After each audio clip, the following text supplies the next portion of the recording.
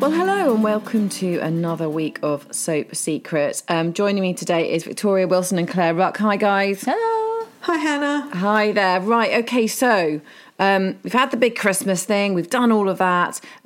2021 has got to be better, let's be honest, in every single way. But can it be better in Soapland? Because let's be honest, 2020 was pretty good. Holby, Victoria. So the net's tightening around Kian, isn't it? Yes, yeah, absolutely. So we've seen surgeon Kian Madani battle with his drug addiction in recent weeks. You know, he's been trying to go cold turkey, but he's just finding that the pull of his addiction is just too strong. This week, as hard as he might be trying to keep it a secret, it looks like he's about to be exposed. So if we go back a bit, obviously Jack Naylor vowed to sort of stand by her friend, colleague and lover, learning he'd once battled an addiction to painkillers, but she's unaware, and she's been unaware all this time, that he is still hiding a serious drug habit. So this week, Kian, played by the lovely Ramin Karimloo, is rattled when acting CEO Max McGarry orders a hospital-wide drugs test. She's received sort of some intel from somewhere, so she wants to just do a little sweep of the staff to see what's going on. Jack wants Kian to complete the test as soon as possible, given his quote history, and desperate to appear drug free. Quick thinking, Kian uses the urine sample of a patient, Stacey, an athlete, as his own. His plan backfires, though, when he discovers Stacey has been taking performance-enhancing drugs, which he knows will show up in her sample that's now already on its way to the lab. Oh, no. Yeah, exactly. Bad choice. He goes into full-on panic mode. It's all very dramatic. He goes into panic mode thinking, oh, my God, like, this was what I chose to get me out of hell, and it's going to, close the door on me. So he fears he's about to be rumbled, but he is relieved when the test comes back clear, spoiler alert, and Jack apologises for ever doubting him. However, I guess the day's events make Kian realise that he's tired of kind of lying and sneaking around. So later on he goes to see Jack in her office, and that's where he confesses that he is still an addict. I mean, Jack's furious. She hates Kian for putting her in such an awkward position, one that obviously could threaten her career. And she does vow to sort of expose him to Max. But Kian kind of appeals to her softer side, and she does have one, believe me, and admits to Jack that he can't fight his addiction alone, and he kind of tells her again that he loves her. So that's sort of a sweet moment between those two. Well, I suppose he's kind of trying to get the help, I guess. I mean, I suppose that's the point, is that, if someone reaches out... Yeah. I hate that phrase, but if someone reaches out, you absolutely. do want to help, don't you? He will say reaches out because he's Canadian, so... See, I'm getting in with the lingo. So there's quite a tender moment with them. I mean, it's a weird one with Jack, because I think she actually really has found someone she wants to be with. Shock horror. It's so rare. The question is... But there's just a little bump in the road. There always is. It's Holby. But I guess the question is now, will Jack decide to stick by Kian and help him kick his habit for good? And also, Cameron's up to the old tricks again, isn't he?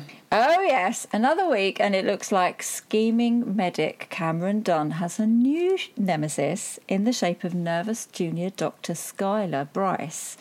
Cameron's giving Skylar a hard time on the ward. They've sort of, it's weird, they've sort of given him this sort of power big mistake with these 3 new junior doctors, and there's someone need treating, and Skylar kind of steps up to the plate. Hard time on the ward, but he somewhat softens when he discovers that she's the stepdaughter of the board's Mr. Townsend. Funny that. Anyway, Skylar goes to great lengths to diagnose this patient, Harvey, who's displaying unusual symptoms, but Cameron wants him off the ward. Skylar's adamant, though. She's like, this is a weird condition I'm dealing with. And she, obviously, junior doctor, she's desperate to prove herself and she wants to diagnose him. Anyway, so she does make a breakthrough diagnosis, and when she does, Cameron tells her to, give him antibiotics and I'll write it up later. Events take a dramatic turn, though, when Harvey's condition worsens, and it transpires he is actually allergic to the drug Skylar gave him. As Harvey rapidly deteriorates, Skylar insists she was only doing what she was told. But Cameron flatly denies ever telling her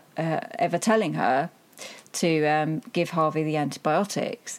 So there they are at the end, kind of both in front of Max McGarry and Hanson, trying to explain themselves. Who will they believe? That's the question. Exactly that. Yeah. Wow, it's all kicking off. 2021 is looking very good for Holby. Thanks, Victoria, for joining us today. Welcome. Right, Claire. Hi, Hannah. Shall we move on to another hospital arena and talk about Casualty? Because Casualty obviously hasn't been back for long and is already kind of hitting the ground running. It is. So last week's episode was so emotional, and I couldn't give it away because obviously I didn't want to spoil the drama. But the emergency department receptionist Noel died from COVID. Yeah, I mean, they had to cover it in some way, and they have done a pretty good job of it, hasn't it? But it just brings it all home. Yes, it does. I mean, so in that episode, you saw him complaining a bit about he didn't have any, at the beginning of the pandemic, he didn't have any of that plastic between him and the general public. So he was kind of open to the elements, shall we say. But yes, so it's really, really hard. The staff, when we come into this episode, are really still struggling with his death. But time has moved on. And I know when our lovely listeners are listening to this now, of course, we're all back in lockdown. But this particular casualty, we're out of lockdown. So it's moved on a bit from the first episode.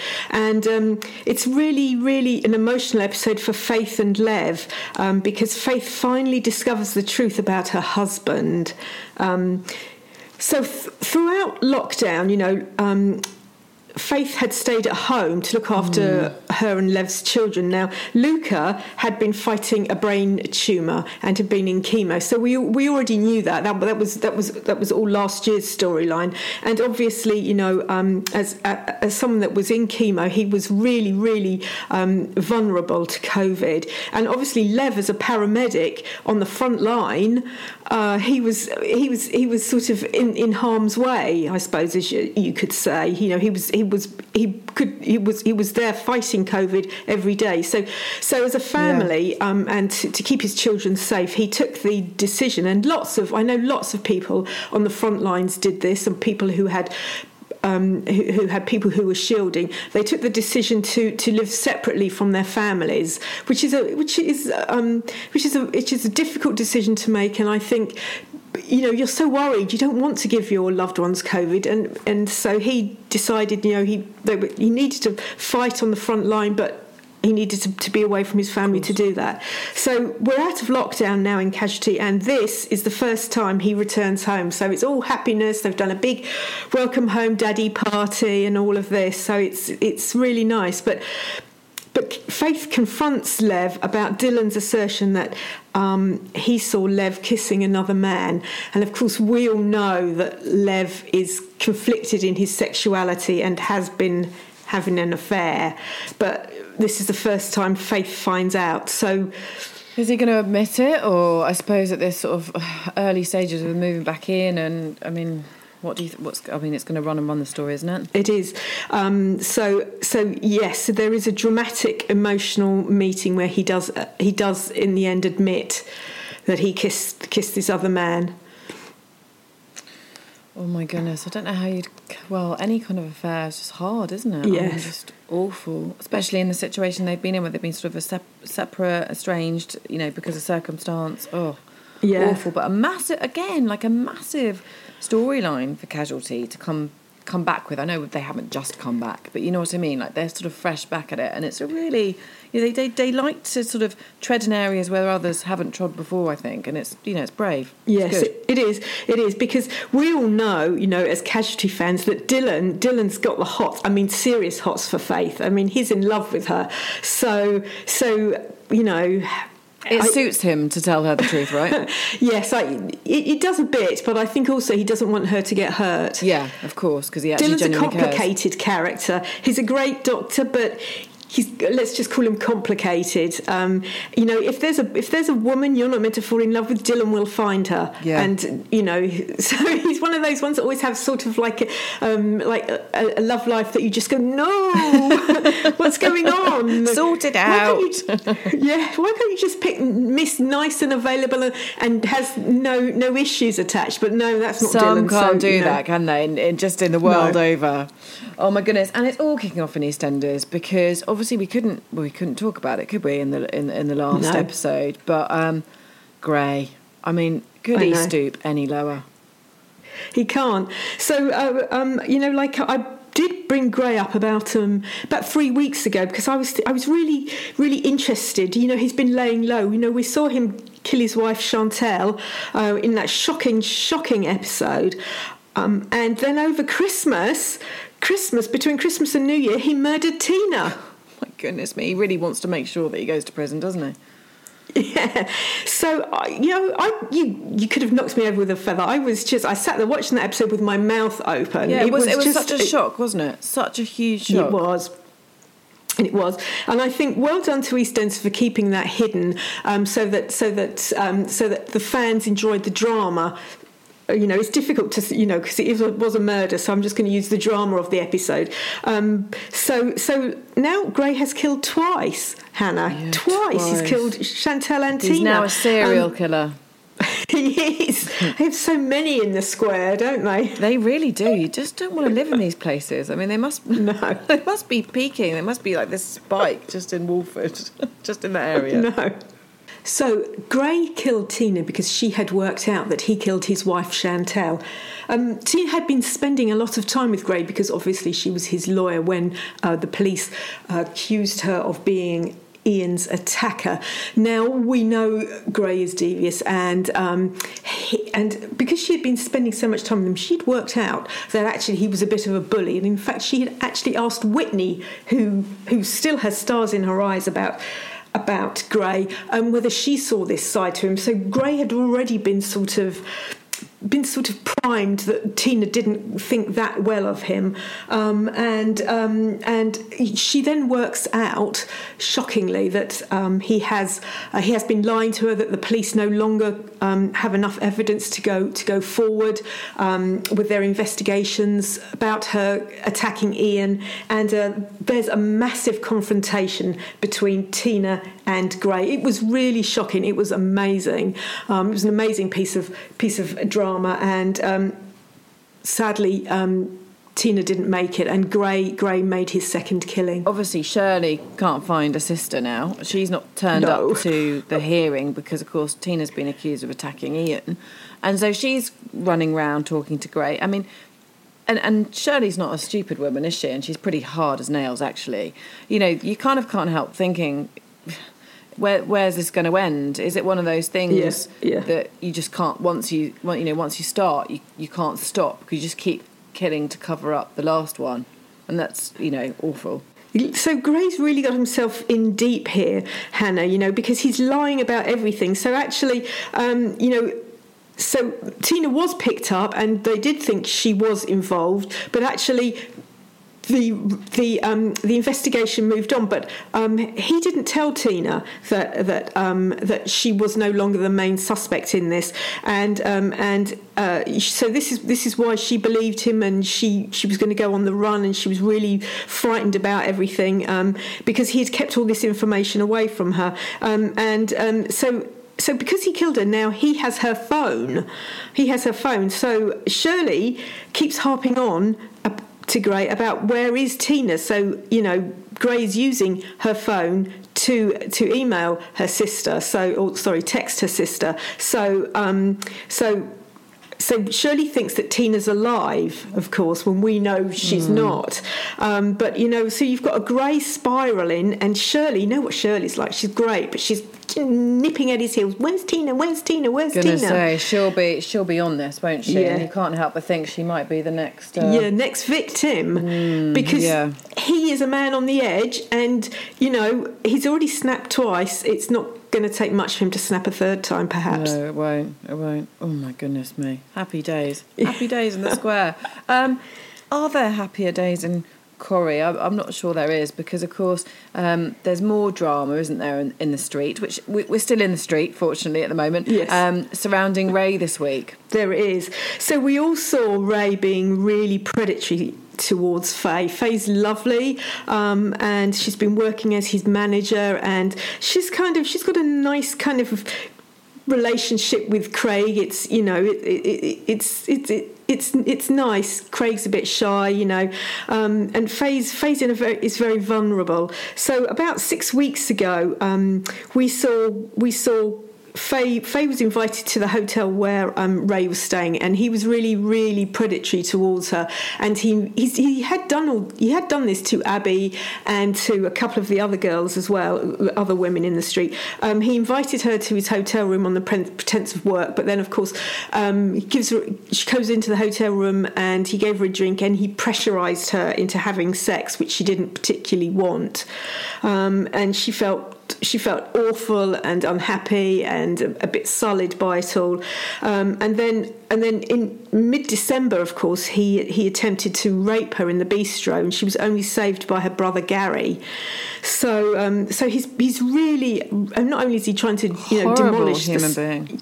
Yeah, demolish the street. But yes, he's this sexual predator, and he's a man of a certain age. And Faye is of age, but she's still very, very young, and he's really being really unpleasant, and it's a really horrible storyline. But of course, she thinks, "Oh my goodness, I'm pregnant," and she takes a pregnancy test. Is she pregnant? It's his, isn't it? It is. Can't bear it. Yeah, and then so this week also, her dad sees her spinning out of control, Tim, and she confesses all to her dad, Tim. All the harassment. How is he going to react? How is he going to react? Is this going to be finally the end of what's been going on? Well, we'll have to wait and see, Hannah. We do know that Gary took the rap because it was Faye that attacked Adam in the bistro, because she was so upset with what Ray had done to her. She went in to confront him, saw Adam sitting there, thought it was Ray, and hit him over the head. And Gary, I know we talk about Gary being a bad boy, but actually here he's been a really caring big brother, and he's taken the rap for... He sort of looks after his own a bit, doesn't he, Gary? Does, yes. I mean, that's the thing. He's a lovable rogue. Yes. Yes, so he's in prison currently for the attack on... for the attack on Adam, and Tim finds out the ugly truth. What will he do? Well, I can only imagine. And there's going to be more drama, which is just what we love. Wow, what a storyline. Emmerdale. So Debbie Dingle's back. Yes. Isn't that amazing? She went off, I think, about a year ago. Yeah, but she's Al's secret lover. Yes, I know. You didn't see that one coming, did you? No, I really didn't. No, Flirty Al. So Flirty Al went up to Scotland, and he broke down in his car, and of course Debbie was up in Scotland looking after Lisa's garage, and there is only one car mechanic in Scotland. That was Debbie Dingle. So she fixed his car, so that's where they met. But she thinks she's exclusive with him, but actually she's the other woman. She is. Honestly. And it sort of all kicks off a bit, doesn't it? Because Debbie has a lot to say about her mum Charity, because and the way she's been looking after Sarah. Yes. So this is Debbie coming back. We all know that Charlie Webb went off on mat leave. That's why she was out for over a year, and obviously the pandemic delayed her return a bit. So this is why Debbie Dingle's back this week, and it's great to have Debbie back.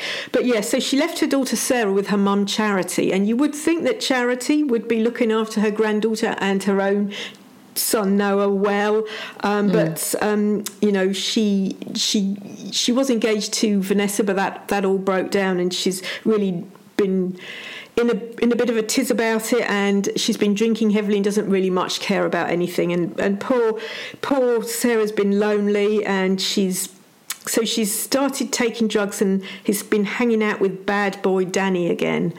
And so when her mother finally meets up with her daughter, she finds her on something and half dressed. So there's a lot to say to Charity. Debbie has much to say. I can imagine. Charity sort of, she's like a pendulum, isn't she? Sort of swings from one bad thing to another. And then we've got sort of Harriet really messing up with Dawn's son Lucas, haven't we? Yes.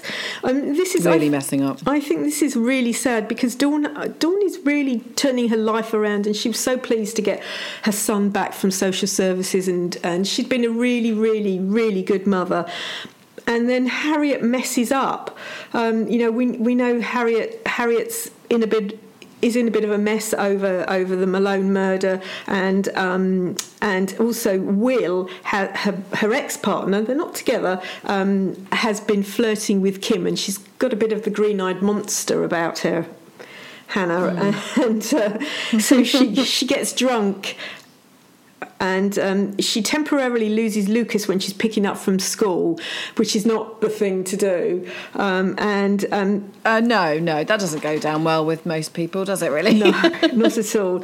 And with social services involved, will Dawn's precious son be taken back into care? Oh, gosh. What a storyline. Probably for his safety, yes, yeah. may well be. Okay, last but definitely not least, never least, Hollyoaks.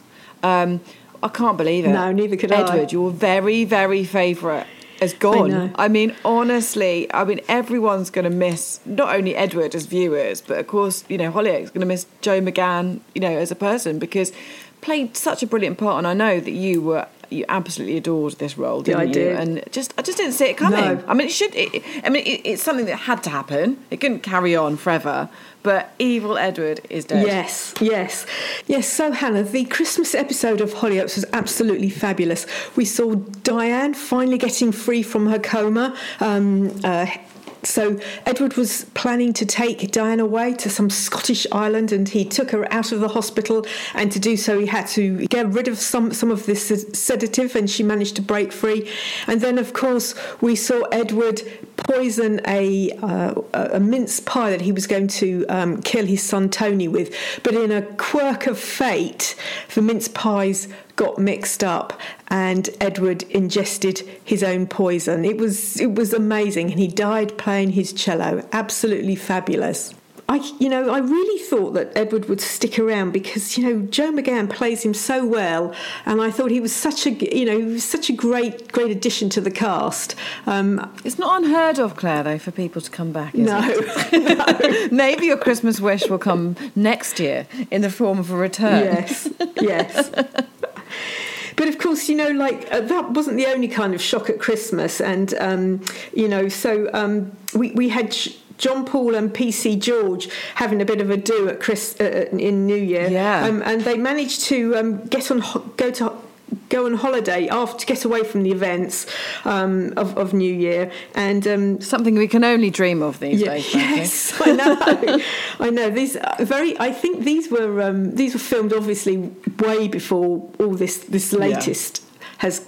All this latest debacle has hit us all.